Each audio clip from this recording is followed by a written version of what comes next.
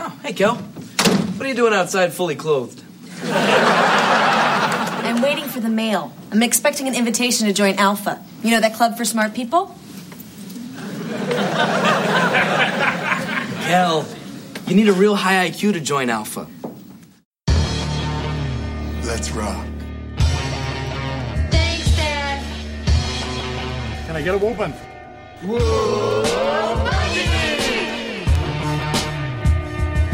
No Man presents, live from the nudie bar, the Married with Children podcast.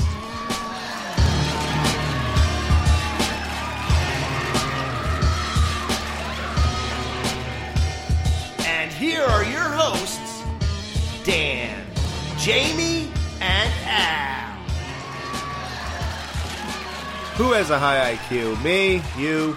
Hey, it's spelled two different ways. On IMDb, it's H-I-G-H, and on the show DVD and on Hulu, it's high, as in hi, guys, IQ. So, go figure. Hi, IQ. Yeah, hi, IQ. Yeah. Hi, UN. It's funnier H-I, so I don't know what's happening here, but my name is Al. Dan, do you have my porno mag that came in the mail? Oh, yeah, here you go. Bitches and heat. No, that's the dog's, the mine. I could have swore that was for you. This is the Playgirl. Playgirl, listen. Okay, I'll get my own. Thank you. I'm Jamie. I feel like I make the statement that brains and decent knockers can go hand in hand to march us proudly into the 19th century. Amen. And I'm Dan Jason. God, I love these idiot parties. Hey, we throw the very best. That we do. And everybody could join in by listening every other week in the summer. We are reviewing Married with Children, Season 6, Episode 20. High IQ. Director Jerry Cohen. Writer Stephen Kreider. Special guest stars Joshua Beckett as Scott. Gary Epp as the security guard. Raina Kirkland as Margie, the girl who was dunked in the punch bowl. James Querchecki as Delbert. Christopher Brown as Ralph. Chris Brown, actually, as Ralph. And Tim Hill as Man. The Bundys are dumbfounded when Kelly is asked to join a group of geniuses. The Bundys aren't dumbfounded. Right. The rest of the family has no idea what's going on. We're starting off strong, guys. Yeah. Solid. This is just going excellent. So, ladies, does your husband come home and ask you to cook or clean or care for the children? We at the law offices of Shirley, Janet, and Patsy can help you. We say, sue the bastard for stress. Shirley, Janet, and Patsy got me $2.5 million. Hi, Pig. Oh, hi, Al. Want some dinner? Not tonight, Pig. I've learned to live on plaque. Somebody has to be worth that much money to sue him for that much, right? Right. I mean, you could get the judgment, but you'll never get the money. Right, exactly. It's so weird about suing people that way. So Al learned to live on plaque. Do you guys ever do that? Like when you're out and there's no way you're not going to eat, you just start flossing your teeth and biting that stuff off the rope? No? No. Oh. I'm the only one? Yes, you are the only one. Besides, I have everything I need right here. Oh, Al, you got shower in a box. No, Peg, I couldn't afford it because years ago I bought Wife on the Couch. Oh. It's like an elf on a shelf. A peg on a couch. Now feast your eyes on this. The Handyman's Workbench 5000. Oh, Al, hold me. I want this moment to last forever. Don't worry, Peg. Every moment with you seems like it'll last forever. Al gets the Handyman Workbench 5000. Because, when it has a number like 5,000 at the end, it's like so technologically advanced and new and modern and crazy, right? That's like putting extreme before anything. I always remember putting 2000 on everything. 2000, like the Whisper 2000. Everything's the. Do you guys remember the Whisper 2000? No. Yes. That was awesome. Hey, what is it? It's the little thing that you use. It's supposed to be a hearing aid, like a hearing device. So it's like a little, the size of a transistor radio, and you could pick up sounds from far away. But in the commercial, like the idea is you're supposed to be able to hear the TV without annoying everyone and turning it up really loud and all that. But yet in the commercial, they have the dude or the woman. The dude's listening to the TV. I think there might be a woman going to her mailbox and eavesdropping on the neighbors. Like in the commercial, they have them doing that. I'm like, that's wow. Oh, what a message to send out. Right? It's a bold move. Get these nice binoculars, not for bird watching, but your neighbor's windows might be open. Same goes for this video camera, guys. Some assembly required. Shall I take it downstairs and put it on the no assembly achieved pile?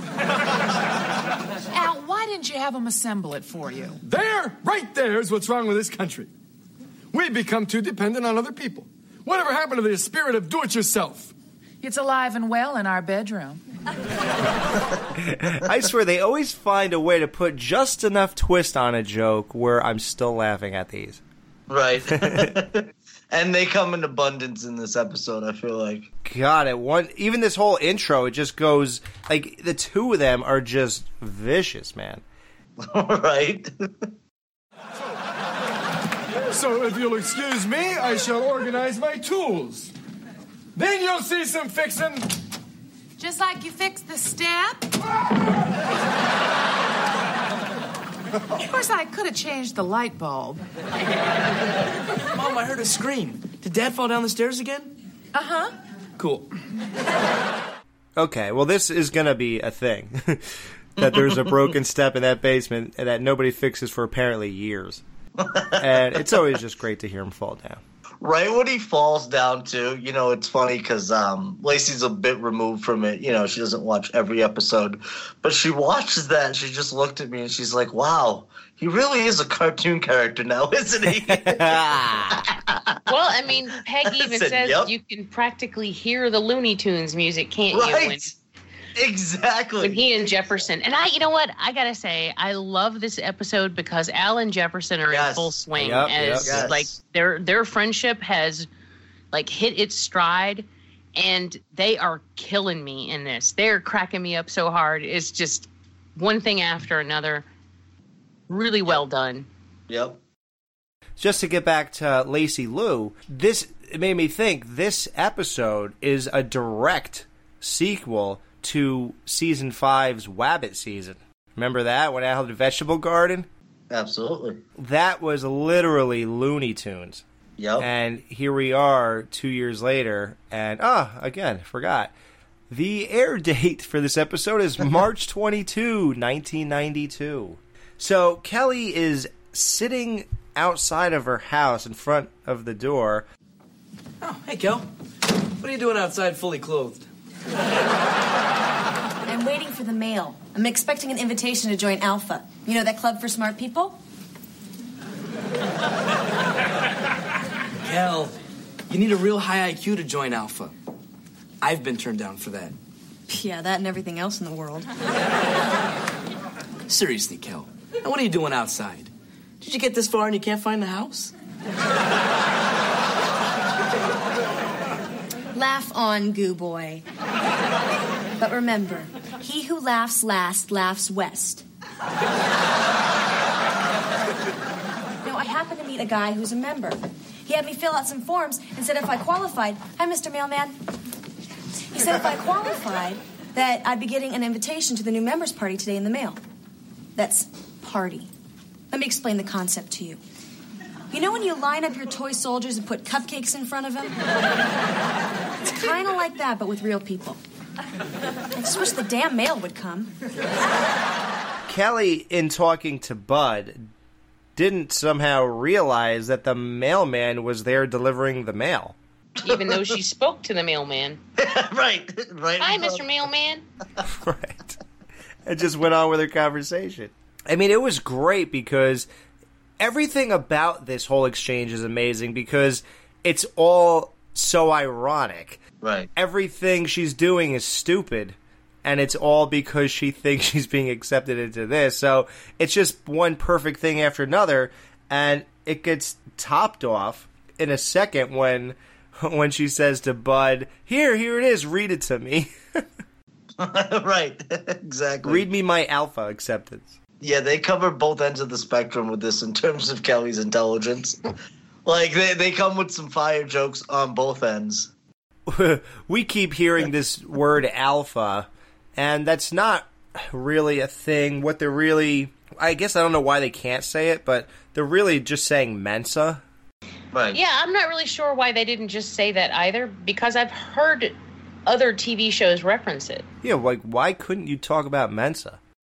Yeah, I don't know. Well, I always thought that she got it wrong. And she just said it was out. I did too, but at first... Right. But then no one seemed to know, like... Bud would have called her on that. I honestly guess it's because of what they end up doing, and you wouldn't want to portray Mensa members as being like that. Mm-hmm. Right. Yeah, I can see that. Here it is, Kel. God, the mailman must be invisible. Alpha, huh? Let's see. Dad's bills, jury duty for Mom, Playboy for you, Playboy for Dad, Playgirl for Mom, Bitches in Heat for Buck. Bitches in Heat? It's going to be tough turning the pages without an opposable thumb. Now, do you think Al and Bud's issue was the same? Yeah. Makes sense, right? They just don't want to share. Who would you want to share a Playboy with Bud? Right?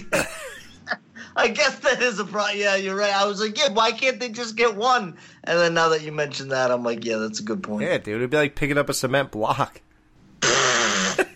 Jesus.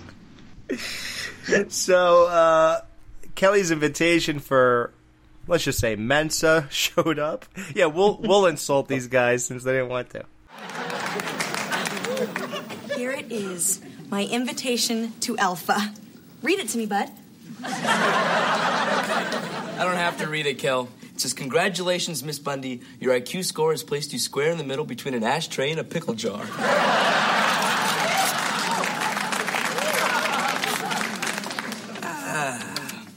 Congratulations, Miss Bundy. You have been invited to our new members mixer. It can't be. I'm in. I'm a genius and you're not. Let me read this again. 10,000 special ed teachers can't be wrong. I'll prove it, quick. How many are in a gross? You and 4 friends. Now, do you guys know the answer to this? You and 4 friends. No, I meant the real answer. Oh. I think a gross is 12 dozen? Yeah, that's right. 144 units. A dozen. Unit.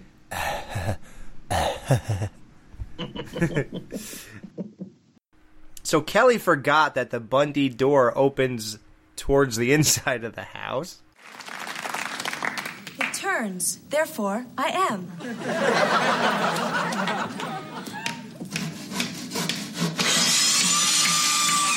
Alan Jefferson slapstick time at its best starts here.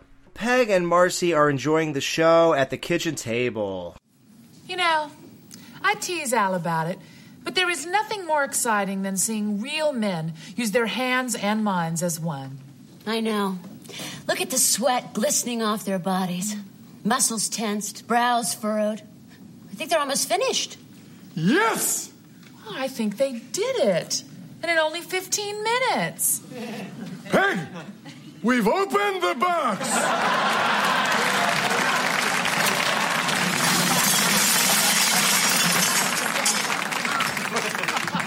Gee, that's great, honey. Today the box, tomorrow the cap on the toothpaste. Hey, you just can't stand to see a man get ahead, can you? Hey, if the box was that easy to open, imagine how easy the rest is gonna be. Excuse me, Fred and Barney. Before you start running around the room slapping each other's heinies, how long is this going to take you? Directions say 20 minutes. I say we can do it under 15. Just watch our dust. So 2 days later, they're still at step 1. This is so stupid. To the point where they're still reading the congratulations you bought this thing. They're still going through the L's and the 7s. I love that. He was like, do you have any L-shaped thing? No, I just have all these shaped like 7s. And then Al says, well, maybe I can reshape them with my blowtorch. I mean, between the two of you, you can't figure that out? It's funny because Al comes off as sort of dumb sometimes, but Jefferson... Right. I didn't realize he was so dumb. Right. I don't think... Well, I mean, he didn't used to be. His character kind of evolved into being what he is now. There's no real, like, handyman who has all his stuff together on this show. It's always guys that think they can do it, and they act like it, and that's what they, kind of portray.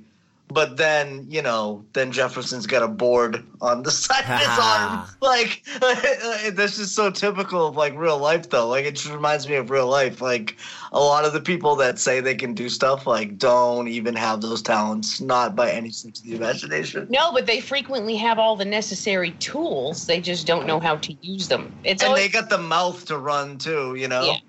And you can usually tell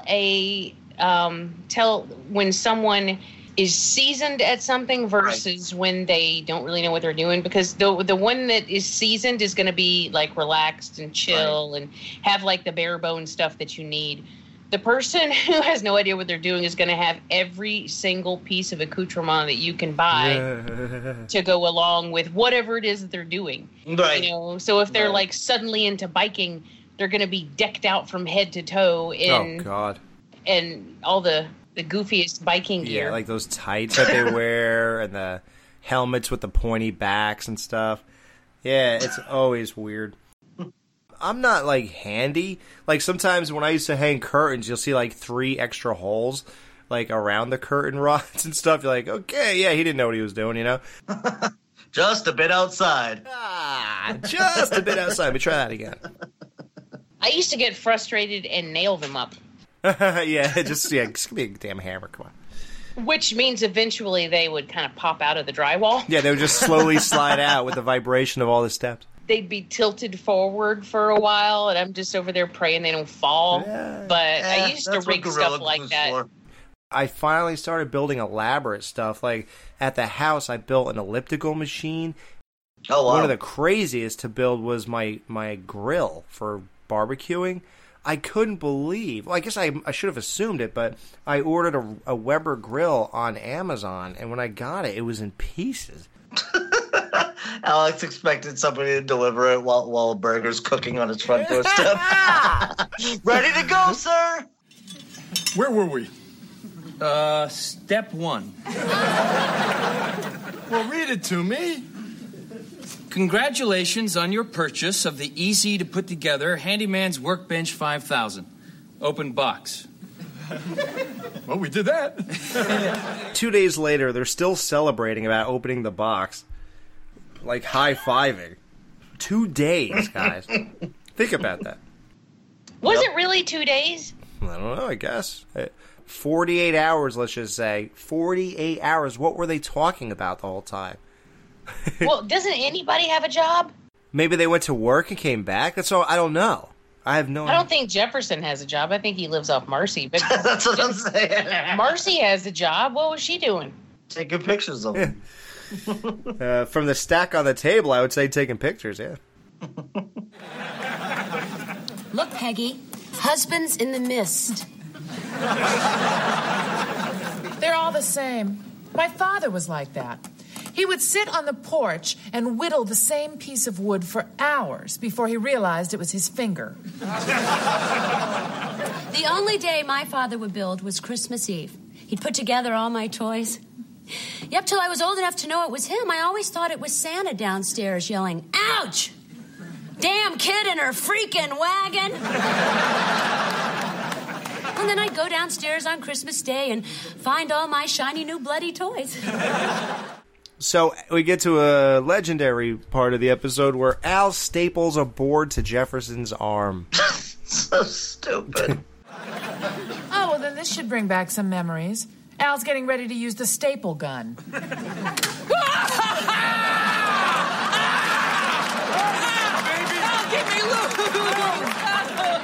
No, slow us up. I'm not sure what he was even trying to do. I don't ever know what he's doing. Like, why is the board even leaned up against Jeff? Like, why is he holding it against his arm? And what are you attempting to staple? Because it was just board to arm. So what are you doing? You know what, though? And I thought the same thing, but I've worked many construction jobs, many jobs like that, and you'd be surprised how many people would manage something like that. I'm dead serious. Like, supposedly competent people where it's like, oh, okay, like, this guy's built houses before. Like, I trust him. Oh, never mind. He's got a... And then he comes back with a board across his arm. Right? He comes up like the guy in Happy Gilmore with the nail in his head. Amazing. That's Mr. Gilmore's jacket. Yeah, dude, I don't know. Have you seen any of those L-shaped things? No, I can find these pieces shaped like sevens. What idiot packed this box? Oh, well, maybe I can reshape them with my blowtorch. Blowtorch?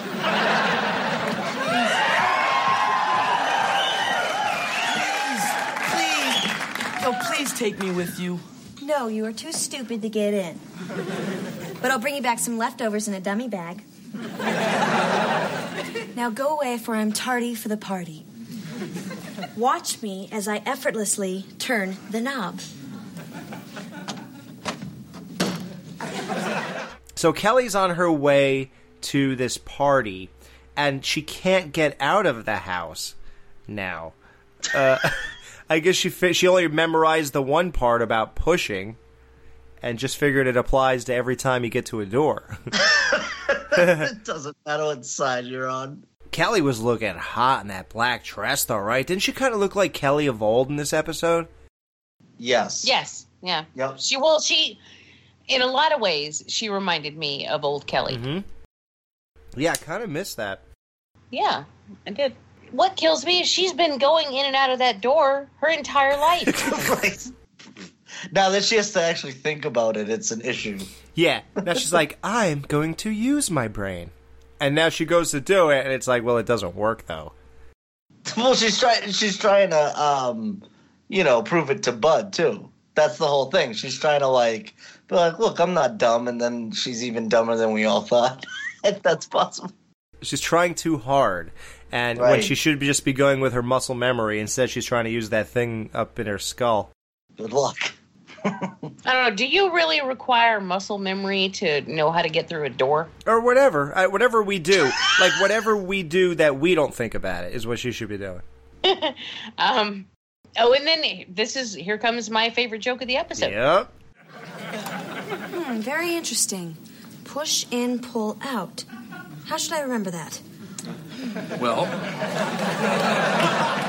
Yeah, and I think her setup is so superior to Bud's punchline.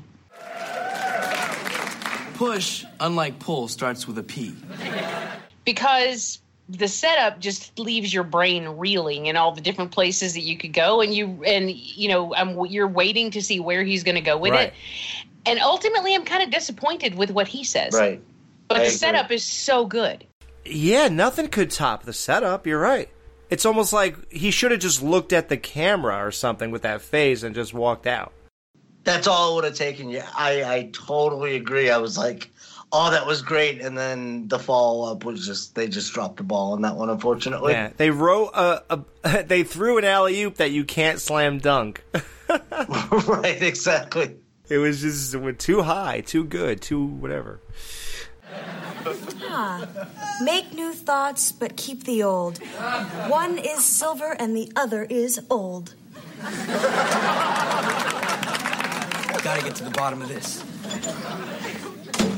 So Kelly says no to Bud when he wants to go to this thing with her, yet he just kind of goes with her anyway. How did he get there? Did he, tail her in his car? Did he just jump in the back seat? He was probably sitting right next to her the whole time, and she's too She sweet. didn't know. Okay, before we get to the party, is anyone surprised by what this is? Did anyone not see this coming? They actually mentioned specifically pig parties in this episode, but before they even mention it, I was like, oh, this is a pig party. Right. Or recently there was the movie Dinner for Schmucks. Right. Which was basically the same idea. But, yeah, I mean, it's an old-fashioned pig party. Right. Mm-hmm. Well, one of the guys on the Married with Children research team, he, we talk about these episodes, and Kevin Pishkin, he wrote, one thing I know about this episode was it was around 92. It came out after a fraternity was being sued for hazing and harassing fat girls in parties called hogging, where the objective was to find the fattest date possible and bring them. Married with Children seemingly spun that into an episode. So he thinks that news story, that true story, maybe inspired this episode. It may have inspired the episode. It may have been timely for that. But pig parties have been around for way longer than that. And I actually remember that too, the fraternity. But yeah, they've been around for a long time. So, isn't that wild, though? Can you imagine when all these girls showed up and they're like, why is everyone else's date 300 pounds? Yeah, I've always thought that was a really, really, really just sad thing. Right. What a horribly crappy... How evil of a person do you have to be to do someone like that? And get enjoyment out of it. And then it's not like they don't find out, you know? Right. Oh, yeah. And let me tell you, when they find out, it's heartbreaking. I've seen it. Right. My guy, he... Oh, you're so stupid. He got... No, I'm kidding. No, it is incredibly heartless and cruel. And I just can't imagine... I can't imagine ever doing something like that to someone. It sounds like a premise to a horror movie. I don't know if it's ever been made, but that sounds like the perfect setup, right? Dude, let's write it. We'll give it to Adam Green. It's basically right up there with a Terror Train, only it's a single person versus an entire party full of people being ridiculed. But, it's the same idea. Right. It's been used, that trope has been used over and over again, where the cool people bring in the not cool people, make them think they're accepted, make them think they're going to have a good time. Well, that's what we do to Jerry when we invite him on this show.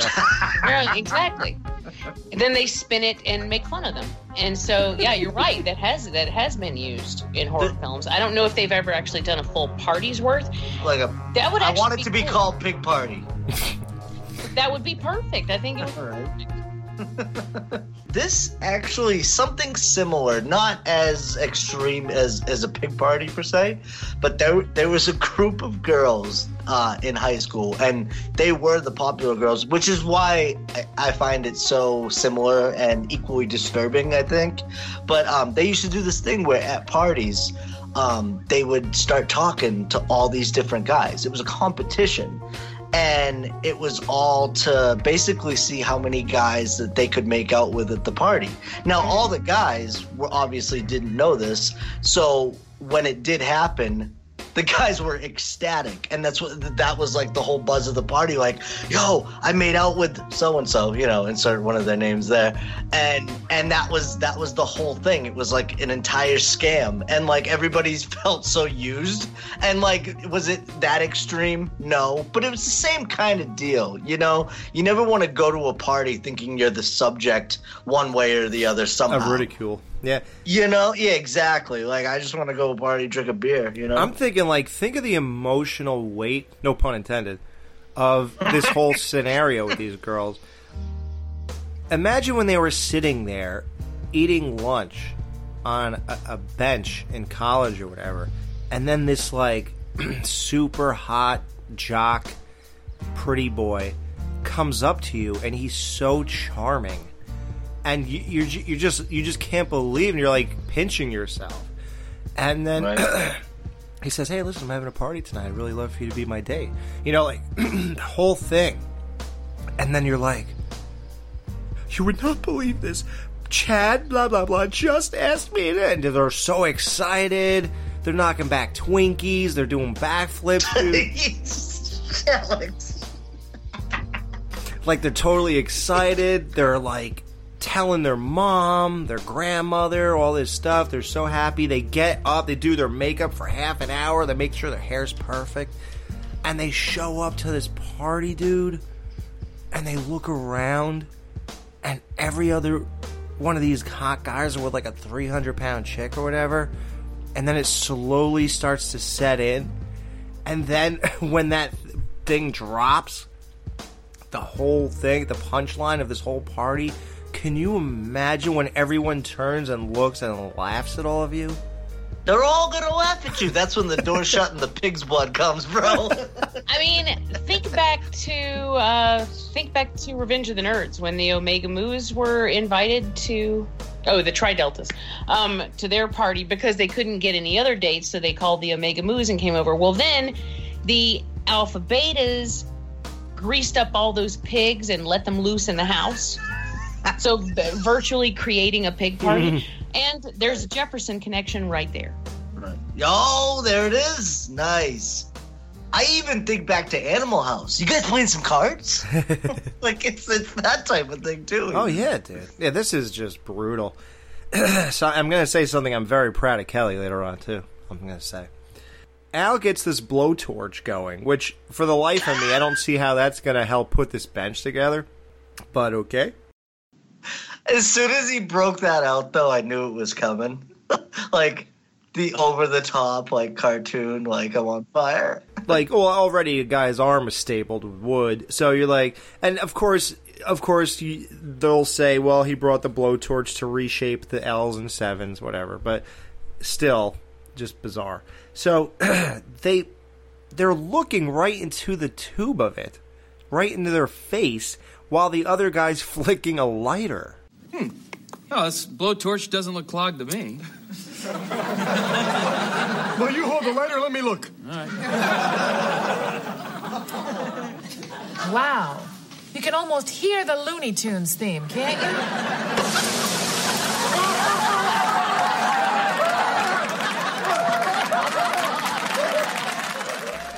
Now, this has happened to me, but with a grill, though. Like, my grill wasn't working, and it was like a propane grill.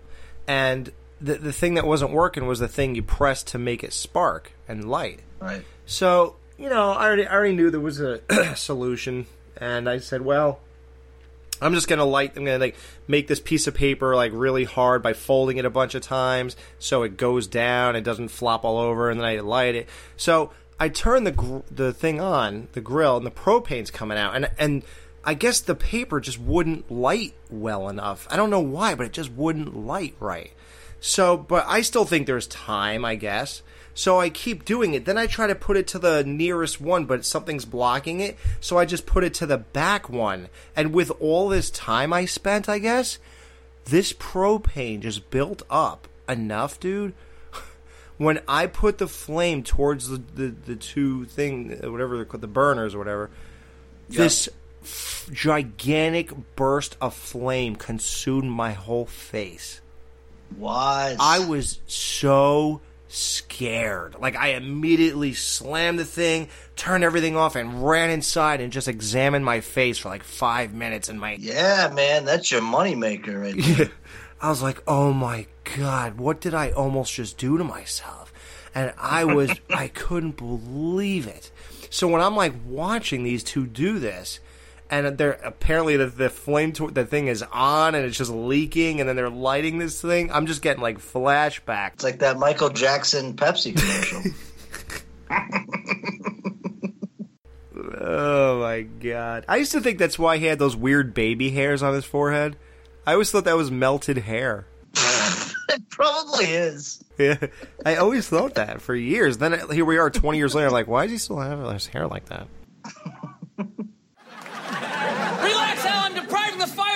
oxygen! Jefferson knows that oxygen is needed in order to burn, so he suffocates Al with a pillow in an effort to put out the fire, which there really is none. Al completely passes out and needs CPR. So that's going well. Right.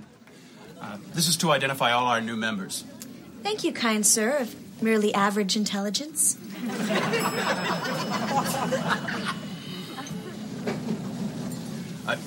Do you have an invitation, sir?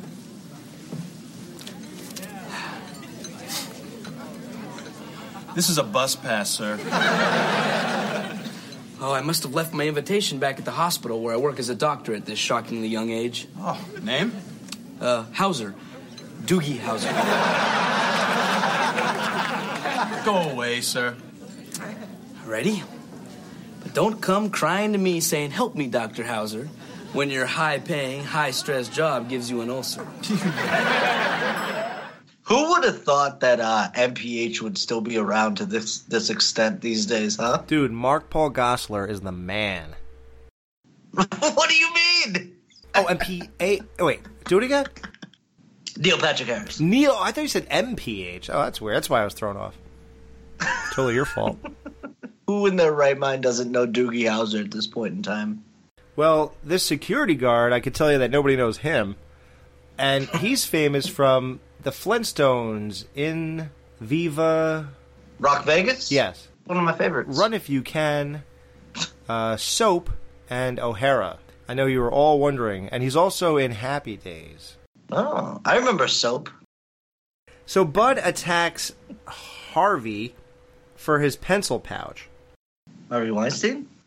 If he only knew, he would have. No, his problem is he doesn't keep his pencil in his pouch. Oh, wow. You are quick. That wasn't even me editing, guys. That was real time. So, in case anyone's thinking, oh, like anyone would doubt my comedic timing. Ooh, look at you. So, he does this as if, and then he just walks past the security guard with glasses and his thing, as if he wouldn't recognize the guy he just threw out 20 seconds ago. Right. Like, this is a total cartoon. You gotta love it. And he didn't. He never said a word, but just walked right by him. It's like not knowing you're looking at a Ninja Turtle because they're wearing a trench coat. Right. How do you not know? I don't get it. Cricket. You gotta know crumpet before you understand cricket. Did you guys see those two kids that tried to get into the movie last year by one guy standing on the other guy's shoulders? No. And they had a trench coat.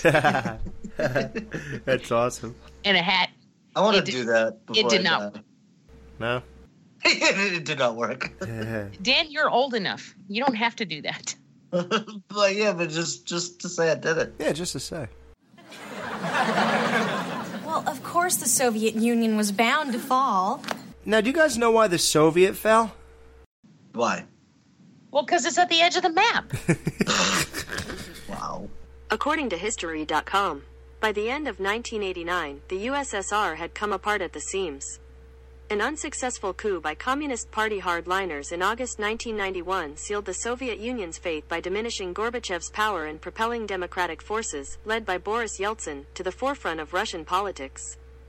And Kelly was so sure about her answer. I mean, it's all the way on the edge of the map. Kelly, you really should share your theory with Ivan over there. And while you're there, tell him your theory about how snowmen are born. Now I feel deceived. I mean, it makes sense. It makes more sense than what I just heard on your phone. Yeah, who's this Boris Yeltsin guy? Boris Karloff? Is that the guy with the stain on his forehead? No, that was Gorbachev that had, and it wasn't on his forehead, it was on the top of his head. Wow. Well, never mind. I was going to go with a bird joke. Never mind. All right. You know, that reminds me, though, there was something that was dropped in this episode, and I was going to ask you guys if you were familiar with it, because it is one of those things that would have been, like, right on the cusp of where, because there's just, there's not that much of an age gap between us, but this is one of those things where that age gap might come into play, but I can't remember what it was. I think I know what you're going to say, and I have an answer. Oh, all right. And it's actually something to do with a bird. That's odd that you say that. And also, Kelly has a theory on how snowmen are born. How? I wanted to hear that so badly. I'm sure it has something to do with snowballs. Oh, see, you're so good. Makes sense to me. Right. Was I wrong about her? Huh, she is all you said and more. She's sure to win you the stupidest date award. Well, when I found her, she was just staring at a door. Little callback. Yeah, great callback, I do have to say. Because that's such a random line that means nothing. Otherwise. Right, otherwise, right. So it's so cool. But we know she's currently struggling internally with opening doors. Yeah, at this moment, she just has this new problem. Which kind of reminds me, did you ever see that Far Side cartoon with the Mensa Kid? No. Where the door says pull and he is just pushing as hard as he can? No. It just is very fitting for this episode. That is indeed. Well, now we come to Scott in the episode. Well, we've been hearing from him. That's the guy that Kelly was talking to about Russia falling off the map. His real name is Joshua Beckett.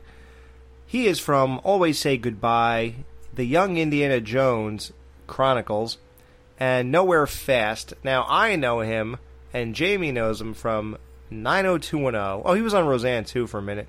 He was on 90210. Everybody will, if anyone watched that show, if you remember when Brandon ran for president, like class president in college, this guy was his running mate, and it was like one of the most bizarre endings to any 90210 ever, because this guy he drives away from the Peach Pit, and he goes, as soon as he pulls out into the street, this like 16-wheeler just goes whap and crushes his car, and it bursts into flames, and Brandon's running over, and the guy's dead, and it's like the craziest ending, and this is that guy in that episode. So just to be clear, this is not the Josh Beckett that pitches for the Boston Red Sox. No. I'm assuming not. No. And the girl he's with is Raina Kirkland, and she is known for Saved by the Bell, The New Class, Joyful Noise, South Central, and The Fresh Prince of Bel-Air. Her name was Margie in this episode. The guy goes, "These are, I love these idiot parties." Bud overhears them conversing with each other. Well, of course I'm very intelligent, but I feel I make the statement that brains and decent knockers can go hand in hand to march us proudly into the 19th century.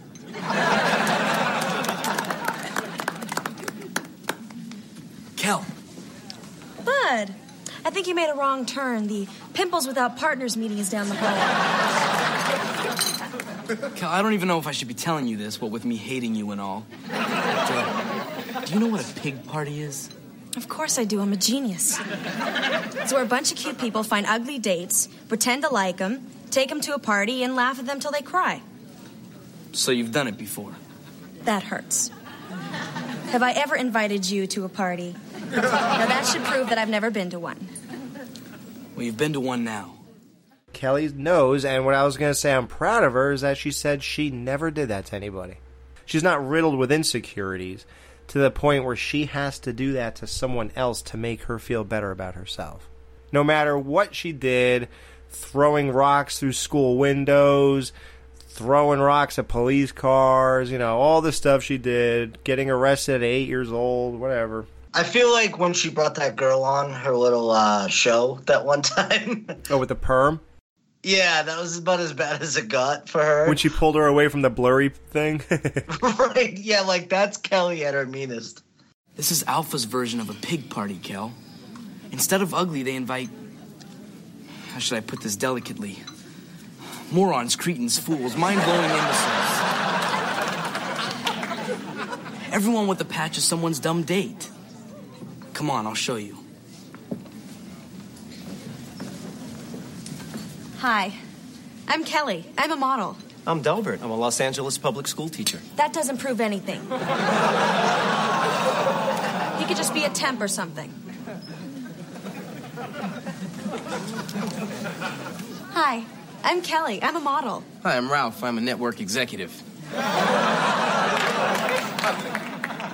Uh-oh. But I'm still not sold. Well, does this sell you?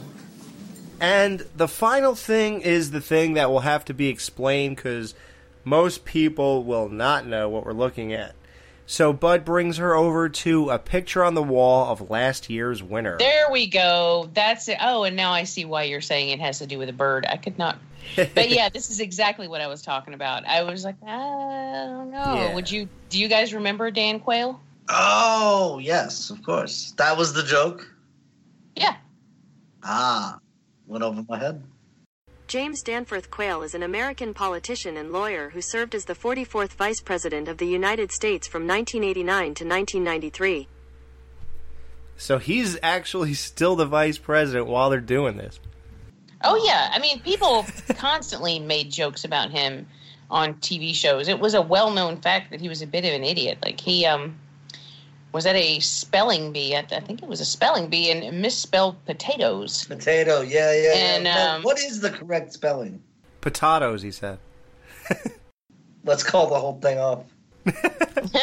You say potato, I spell potato. But that was just like one example. It was a running joke at the time that he was an idiot. So, but it's a very dated joke now. And right. Anybody who you might even recognize the name, but in order to get this joke, you have to know his face because his name isn't listed anywhere. Like it's not a picture with his name plastered across. Right. Yeah, I found that strange. Yeah. Last year's winner, and it has his face. So in order to get that joke, you have to know what Dan Quayle looked like. So I feel like a lot of people watching this now for the first time might not get it. I did not. They didn't even write Dan on it or nothing. No, not you. The president guy. Yeah, thanks. Yeah, no, we got it. You're like, why do I have to be the stupidest guy? I love when you say that. Oh, yeah, no, we got it. So Kelly is hurt and sad, and she just wants to leave. Did that not just tug at your heart? Oh my God, it's true. Kel, wait. Leave me alone. You just want to rub it in. I got the rest of my life to do that. Just wanted to tell you not to feel bad. Not to feel bad? How can I not? Do you know what it's like to have people laughing at you at a party? To have them talk behind your back? To exist only to be made fun of? Well, naturally you do, but I don't. It hurts. Let's go. Yeah, but then you think about it and you know they're Bundys and you know they're not going to go out like that. Exactly. And then you know how I feel when that happens. Mm-hmm. And this totally reminded me of when they were stuck in traffic that one time. Oh, yeah. Yep. Kel, come on. You can't run and hide. That's not the Bundy way. You got to get back at these people the Bundy way.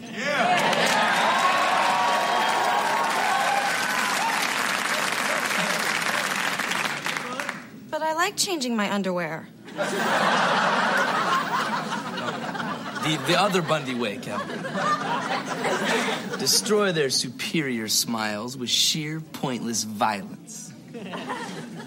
You do that for me even after the way I treated you tonight? Hey, they did turn me down. Well, then you'd have to go beat up every girl in Chicago. I'm just kidding you little wallaby. Let's go kick a little genius butt.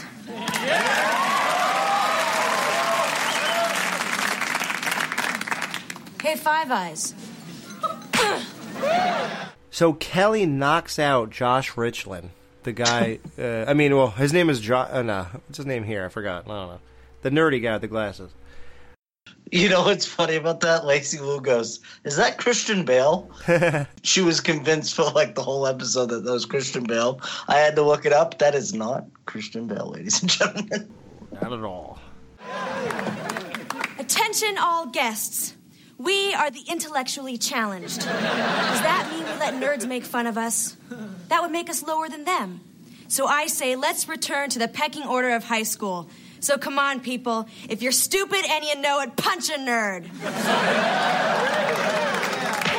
But it's almost like she's not really explaining. Like, if I was one of the dumb people, I wouldn't really know. Like, what is she talking about, you know? Especially because they're supposed to be dumb. Right. Yeah.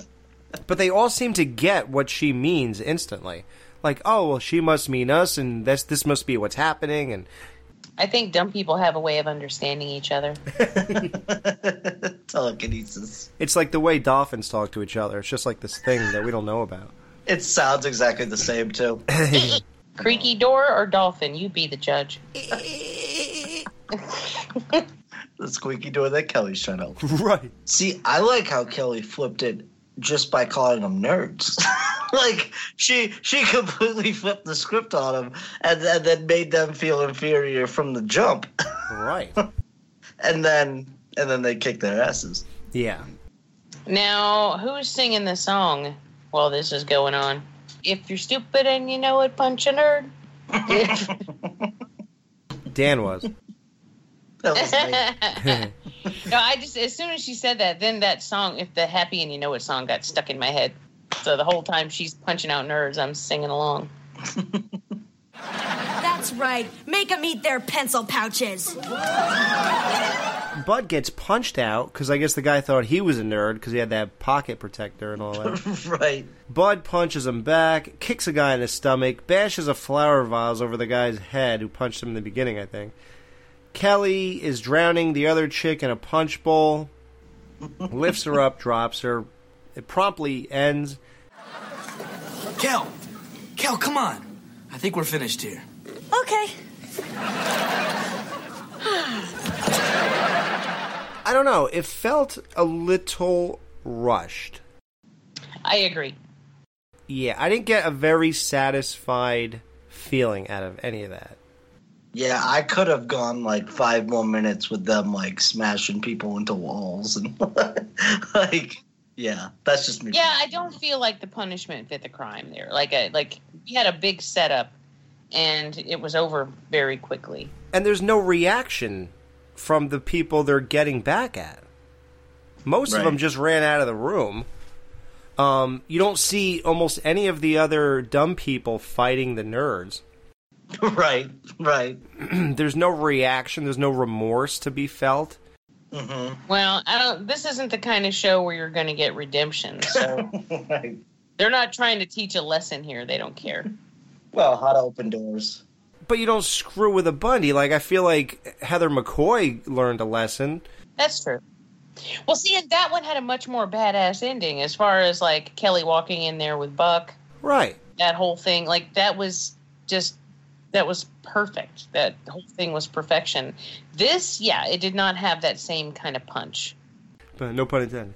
And the punch bowl? Like, even the rites of... Yeah, the punch bowl. Even the rites of passage episode where they fought in the nudie bar, that one, at least the fight went on long enough where you felt fulfilled with that part, at least, you know? Mm-hmm. Mm-hmm. So, yeah, I don't know. Something was just odd about the abrupt end to this whole thing. We cut to Al and Jefferson still at it, trying to put this workbench together. Al's drilling through a board that Jefferson is holding in front of his face. I guess he just has to put a hole in it, and he goes, "I'll tell you when it gets through, buddy." Like, I don't know, man. They are just crazy. So, with the combination of that fight being so suddenly finished and this amazing slapstick, sort of iconic, like, everybody really does know this episode because this whole thing these guys are doing is really a memorable thing. Right. I gotta say, because I ended so quickly, as they cut to these two again and holding the board and Al drilling, I kind of feel like the B story plot stole the show. In terms of him putting together the whatever 5,000. Well, the episode's called High IQ, so it's obviously about Kelly, really. Right. Well, I think it's kind of about both of them, about both scenarios. And I was thinking about this when the episode was over, is that title fit both plots, like both plot lines, because they're both about being stupid in one way or another. Right. Yeah, you think? Yeah. So you don't think this was the B story? The main No, I do. Especially with that end scene, though, which we haven't talked about yet.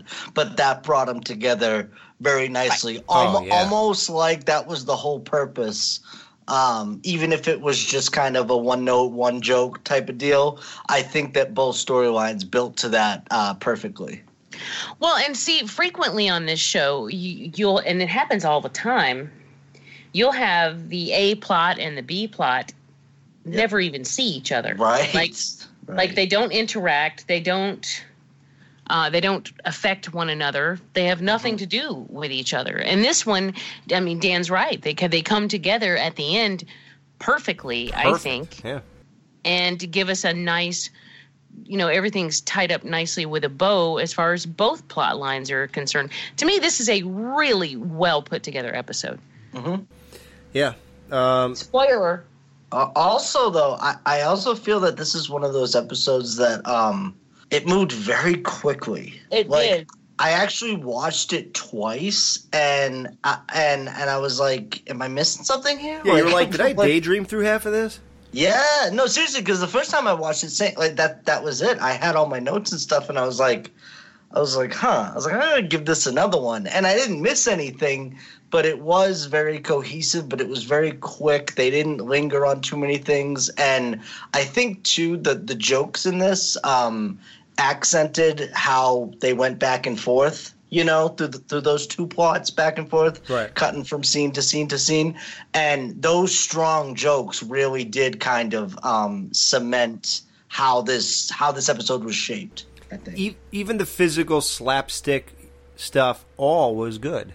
Right. And that kind of stuff, like it's just like it's physical comedy, like that stuff, like you're either gonna like or you're not, and if you dig that type of just stupid humor, see, I can deal with that kind of stuff. See, I can watch, cartoonish stuff like that all day, especially when it's mixed with jokes like this. It's not just that. It's not just one note. It's both. And it's just ridiculous at the same time. Even though they did pull it off when it was just the one note with the Wabbit season. They did. They did indeed. They have way. I mean, these guys know what they're doing, I guess. But So while this is happening, Peg's taking a Polaroid of the drill going through the board. There's a stack of Polaroids on the table. The girls are trading them like they're Garbage Pail Kids or something.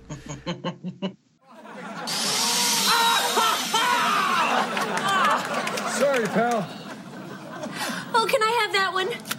Well, you'll have to trade me. Well, I have a nice action shot of the men nailing themselves together and then running around the room idiotically. Well, how about this one of Al's face when the circular saw fell in his lap? I mean, that would have been cool if when they cut back to Al, there were like bloody bandages all over his thighs. That would have been kind of funny, but maybe that's too much for. You know what was confusing to me? No, I wouldn't necessarily say confusing, but you would think that a setup like that would go in two places, either the garage or the basement, not right in the living room. Yeah, right? Do you know what I'm saying? Like, especially the garage. Like, that's a perfect area. I can't find a hole. This is another joke, like Jamie said earlier, where it would have been better without a response. Right. That way, Peg gave that look and didn't say anything is basically what Bud should have did. Right. So, there were 20 cords plugged into the power strip. They go to, I think, plug in the whole thing, I guess, and Al gets electrocuted. Great animation around him. Great acting from Al. It's tough for Peg to get a photo of this one. I love how Alex actually works with electricity in his day-to-day life, and he's like, "This is a great depiction." Yeah. Oh god. Extremely accurate. The way his hair stands up like that. No, sadly, it's not accurate. If this really happened, he just would have blown a fuse, and he wouldn't have stood there like this. But, hey, listen. It works for, I like the effects. If this was real life, Bucky would have been supervising. Hey, you! Hey, no trespassing. What are you, deaf? Hey, you! You in this horrible movie? Jefferson picks up the cord to unplug Al, and he gets electrocuted, too. So stupid. Because, nothing would kick out at this point. Al just leaves Jefferson standing there, electrocuted. He's just chilling in the corner. Right. His hair all punked out. That's my favorite part of the episode, though. Like, they don't even address it, but he has a full-on conversation with Kelly, and Jefferson's just in the corner. While he's standing there, right. Now, what does this tell us, though? Is this trying to tell us that Al put this bench together all by himself? Because it was not together before, and then Jefferson never left that corner. So, with nothing but flashlights, Al built this whole thing himself? I mean... In one night? I mean, did they not think that through? It sounds like it from Jamie's reaction. It seems like it was more work to get the flashlights hanging from the ceiling than it did to actually put the thing together. Yeah, I don't think I could do that. No. That's true. They'd all fall. Right? So Kelly comes down the stairs. Hi, Daddy. I couldn't sleep. Well, since you're up, share Daddy's triumph. The handyman workbench 5,000. It's very nice, Daddy. Oh, don't touch it. It's just for looking at. So what's up? Daddy, do you think I'm stupid? Well, Pumpkin, stupid is a relative term. Well, you're a relative. That's why I'm asking you. She knows what the word relative means. Yeah. It's all relative. So Al says something kind of profound or something. He's like, Well, Pumpkin, see, some people like to call someone, let's say you, stupid, because you just haven't found what you're really good at yet. And everybody's good at something. Take me, I'm good with my hands. And your mother. Who's ever been better at doing nothing than your mother? And we'll forget about your brother because he's actually smart. We'll move on to Buck. Remember when he was a little puppy, he used to run all around with all that energy? Well, obviously he didn't like it. But years later, he found out what he's good at. Look at him laying up there. Attaboy, Buck. So what I'm saying, sweetheart, is if you give yourself enough time, you'll find out what you're good at, too. Sometimes I fall into groups of very mechanical people. People know how to build houses, how to fix cars, how to do this, how to do that. I don't know any of that. Yeah, but do they know how to produce a Married with Children podcast? Exactly. Yeah, I've finally found the one thing I'm good at. So you can't call me stupid now. Well. Yeah, it doesn't stop you guys. Somehow I still don't get the respect. I get no respect. Yeah, really. So, but I found that interesting, though, that he said that. Like, it's kind of profound in a way. Like, does it make you stupid to not know how to do the things I mentioned? I'm sure, like, John Lennon couldn't do that stuff either, but he's a genius, right? For other reasons. So, well, everyone has their strengths and weaknesses and their talents. Right. So it's kind of true. Mm-hmm. But then again, I do believe there are just stupid people, though. So it's inspirational, but the sad reality is that, no, Al, sometimes people are just stupid. Usually, though, the stupid people are the ones that are arrogant enough to think that they can just pick something up like that easily.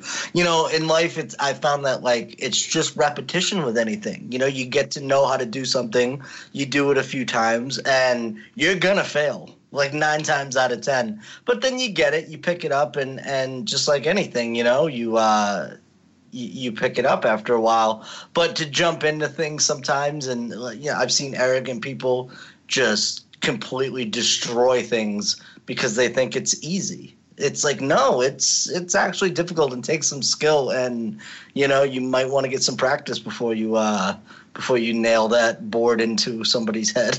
Yeah. You know? Yeah, you gotta practice doing something like that.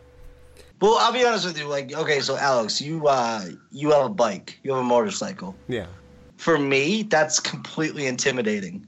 Like, because I just don't know the first thing about riding motorcycles. Do you know what I'm saying? Right. So as soon as I think of that, I just think of crashing and burning. Right. So, like, to me, that's extremely intimidating.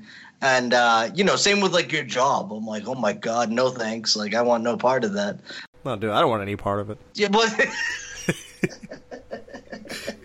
Well, no, like, just simple stuff. Like, I remember one time I was like, dude, you got to be careful. Like, don't you get electrocuted. And you're like, dude, no, we turned everything off, like, before we touch anything. I'm like, oh, well, I feel stupid now. Yeah, yes, the things we actually work on are turned off and they're tested and grounded, but we do work near other cables that are live. But the point is, like, I didn't know that. That is hot. So I love it when you talk electricity. Yeah, well, this is a perfect episode. Smoking. Yeah. But yeah, it's like anything in life. You got to get to know to do anything. But the stupid people I found are the ones arrogant enough to just think that they can do it with ease. Oh, dude, when I first got to my job, they thought I was the dumbest guy that ever walked the earth. I didn't know anything, man. Yeah. And then after like 2 years, somehow you're just saying things that you didn't even know the language. Right. When you first walked in there. So, yeah, it's weird. I don't ever think people are stupid because they're not familiar. I do. I just think they're stupid if they don't like all my shows or everything I say or all my jokes. There is a difference between stupidity and ignorance. Right. And when you call someone ignorant, really, it's not an insult. All it means is that they just are unaware. You're very ignorant. No offense. That they don't know. It doesn't mean that they're dumb. So, I mean, you might mean it that way, but it doesn't. I mean, to be ignorant of something is really just to not know it. And we're all ignorant of everything until we learn it. Right. Well, I think they think you're lame because you never learned it. Like, hey, man, these guys know how to do these things, and you don't. Well, then, do you know how to play a guitar then? Right. Do you know how to sit down and watch hours of comedy sitcoms? Clearly not. Loser. Yeah. So, Al's good with his hands, the bandaged up ones. He was, like, missing a finger, too. Yeah. Remind me of Grandma's boy. Peg's best at doing nothing. Kelly is afraid she'll never find what she's really good at. So she thinks she's good at being stupid.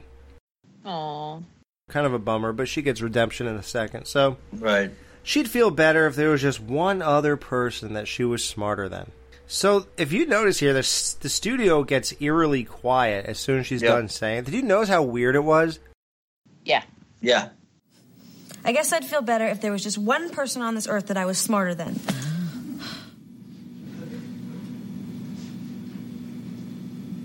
And it's all, you know what I was thinking? Like, maybe Kelly had to do that a couple times or something.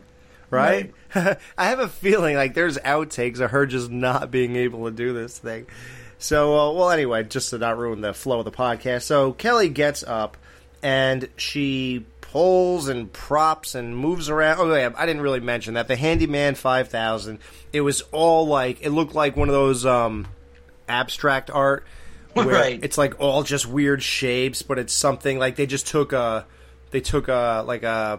barbecue grill and smashed it to pieces and then glued it all back together and crazy. You're still salty about that grill thing, aren't you?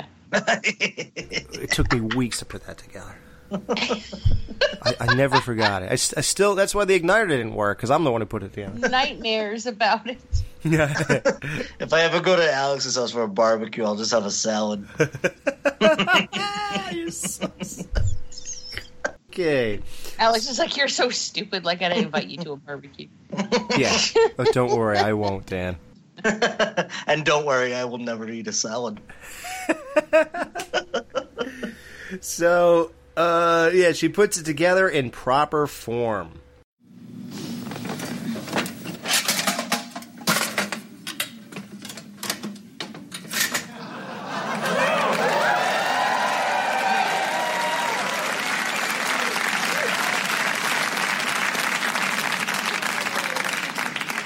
Good night, Daddy.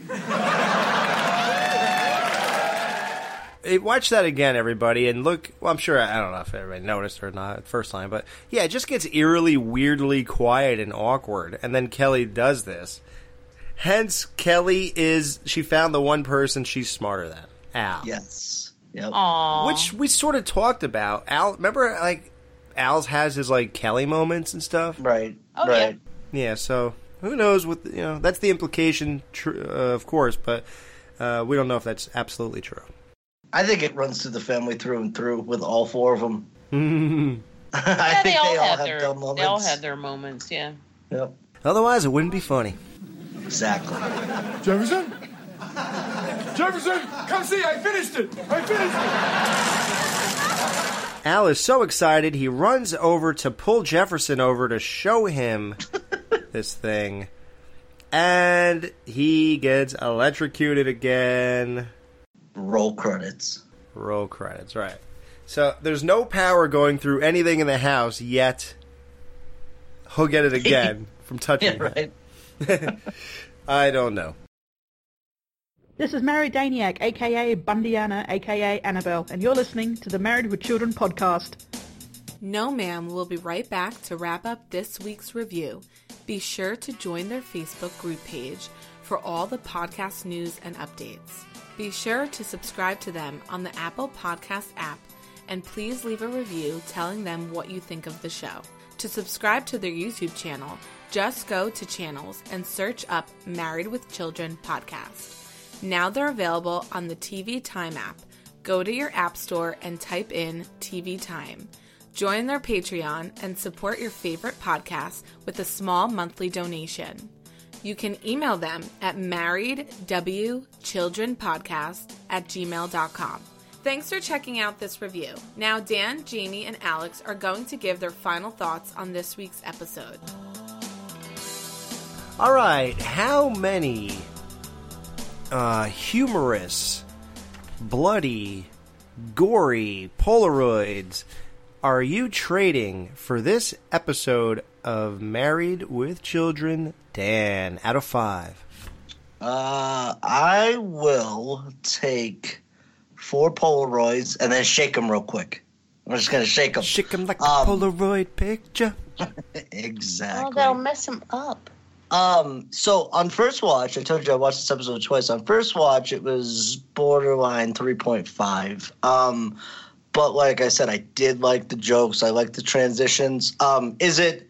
Is it one of the all-time, best episodes? No. But the fact that I rated it a 4 just kind of tells you how good the show can be, just based on jokes alone, just based on a simple premise or 2 simple premises like this, and just kind of, playing out these characters.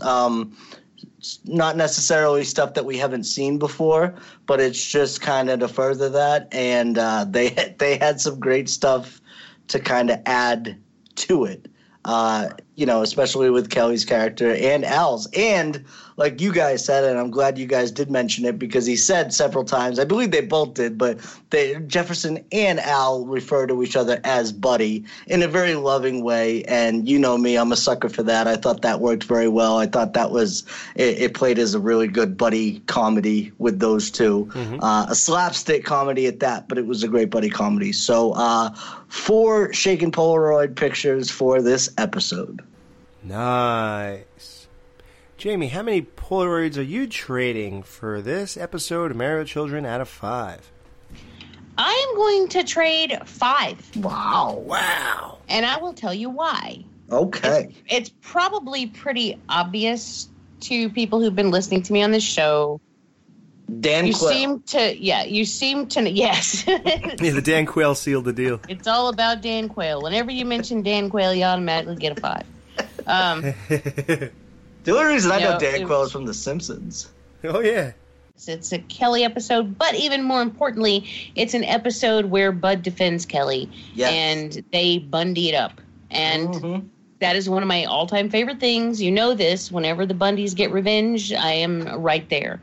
Also, we've got some really fantastic moments with Al and Jefferson and their friendship, and I'm loving them in this episode. They're funny. They're cute. I think they're just adorable together. Right. They crack me up. Right. And, we have some nice representation of Peg and Marcy as well. And, I just all around really love this episode, and it comes together nicely at the end. Plus, the whole pig party thing, I think, is a really interesting premise. You know, I do, like I said, wish we got a little more payoff at the end, right? But that does not make me not love it. Right. Nice. Wow. Nice. I'm giving this, I'm right in the middle of you two, 4.5 out of 5. Nice. Polaroids. Two great premises. Perfect job from perfect performances from everybody. I mean, Kelly made you feel little tinges of emotion where you should have. Alan Jefferson totally physically killed it.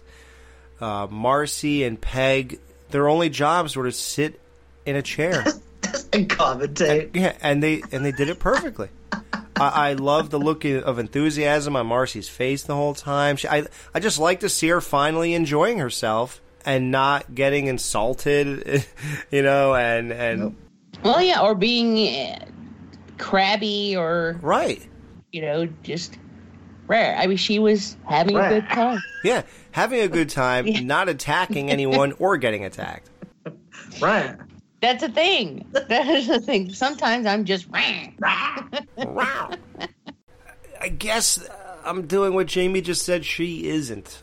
I am, I guess, penalizing the episode because I feel like I didn't get the resolve I wanted to out of the stupidest person party. Mm-hmm. The fight seemed a little faker than usual, even though they always seem fake, but this seemed extra uneventful in a weird way. It wasn't chaotic enough, and then it was just too short, and I didn't feel that the people got payback for what they did. I mean, and you think, oh, well, I'm crazy. I mean, he punched the guy in the face, and she dunked the other girl's head in the bowl. I mean, what do you mean they didn't get paid? What do you want them to do, kill him? I thought she did kill her when she dunked her. Maybe she did. She dropped like she was dead. Yeah. Ooh, was anyone else hoping when Bud was trying to... No. Before Bud was talking to Kelly, it was when the two smart people were talking to each other, and he's like, what did I tell you? And she's like, oh my God, you know, she's whatever. And they're talking about Kelly. And then he says, yours is no slouch either. Who, when they first panned over to the guy at the punch bowl, really, really, really, really wanted it to be the Matt LeBlanc character. Oh my God, that would have been amazing. When I first looked at the character, just judging by the way he was dressed, yeah, I'm like, oh my God, is it going to be Vinny? And it was not. But I would have died if that had been him. I just think that would have been so perfect. A great opportunity, yet that show still continues to disappoint. Oh, the show is terrible, but I just think that would have been a great moment to bring that. Even in its back. absence, it disappoints. Yeah, he was good in Kelly Does Hollywood. Yeah. You know, I did like his capacity there. You know, 36 seconds.